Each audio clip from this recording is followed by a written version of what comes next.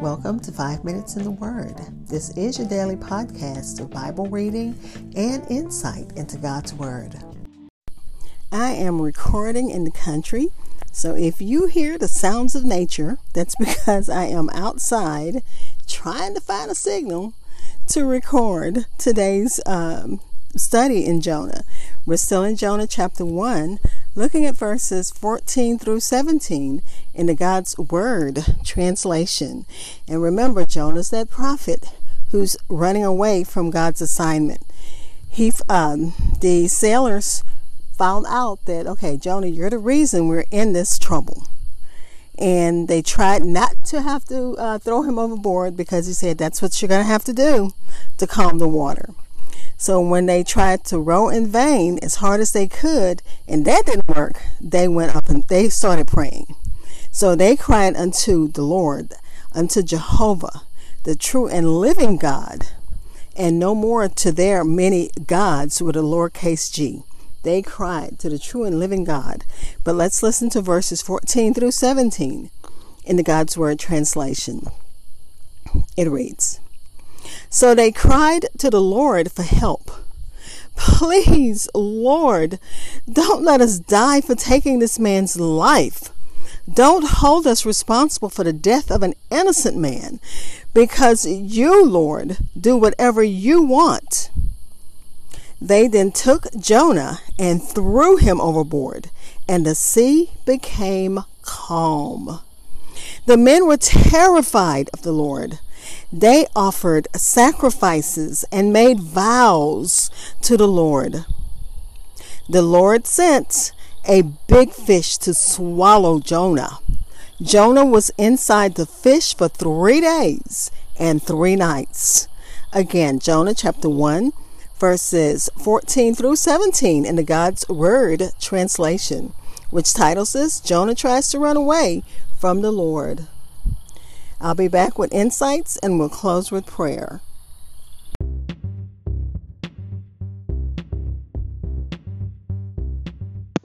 This is Hope Scott. I am your host of 5 Minutes in the Word, a daily podcast which spends a few minutes exploring God's Word.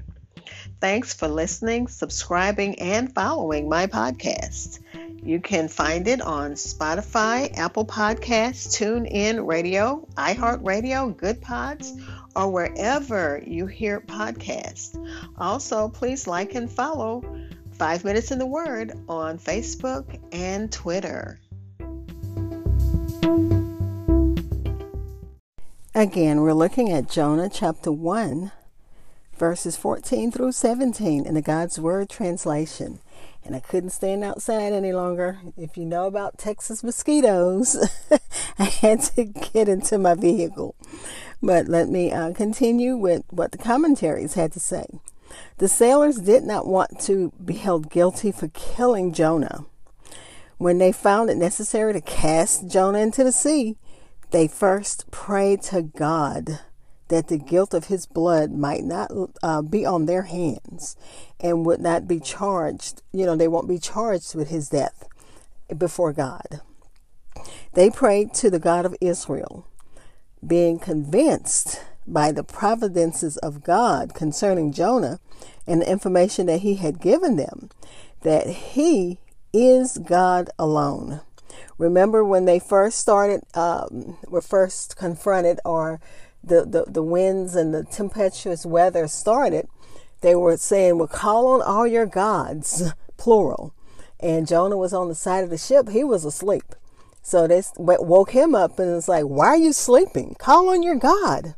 And this is when they found out that he's an Israelite and he serves the one true and living God. And now, because of the events that have gone on, they know that there is only one God who can control even the most boisterous winds. So they had determined to cast him into the sea.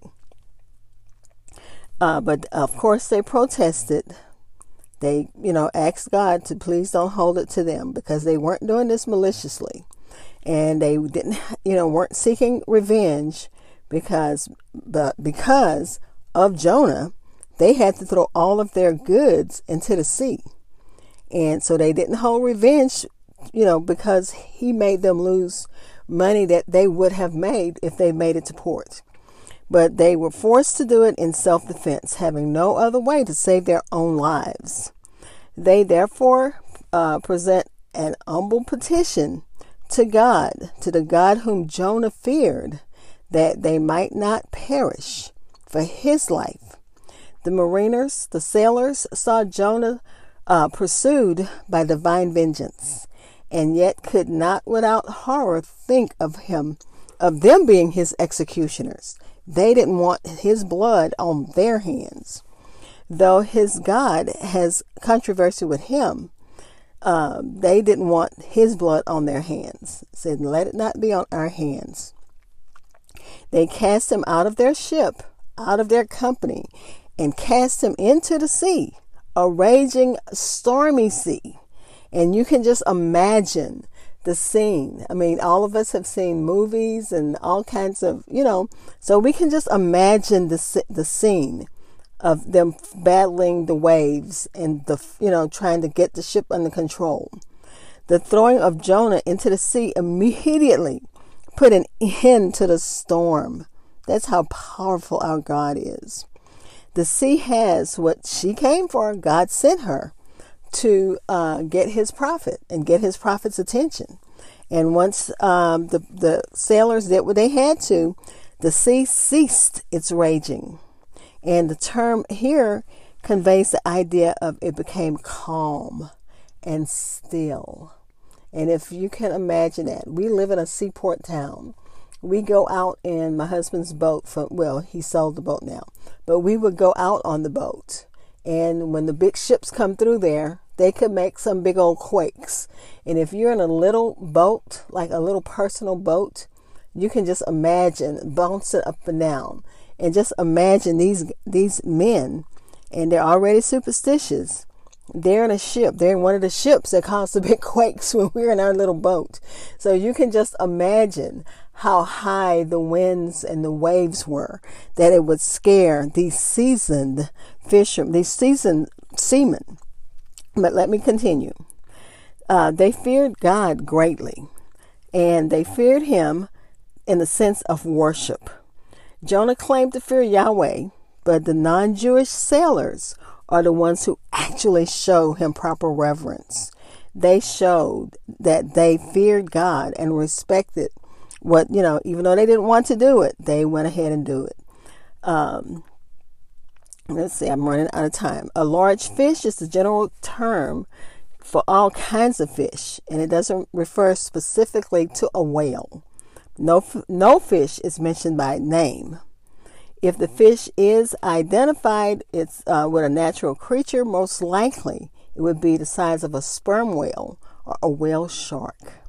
And Jonah spent 3 days and 3 nights in that fish. Let's pray.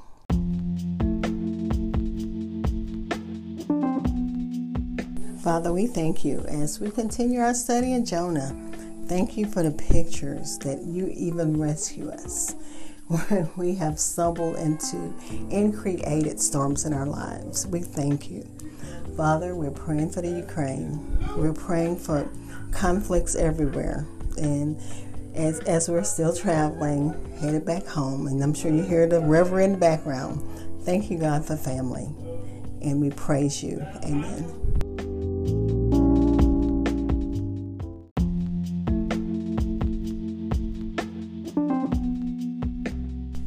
Thank you for spending time in God's Word with me. Be blessed.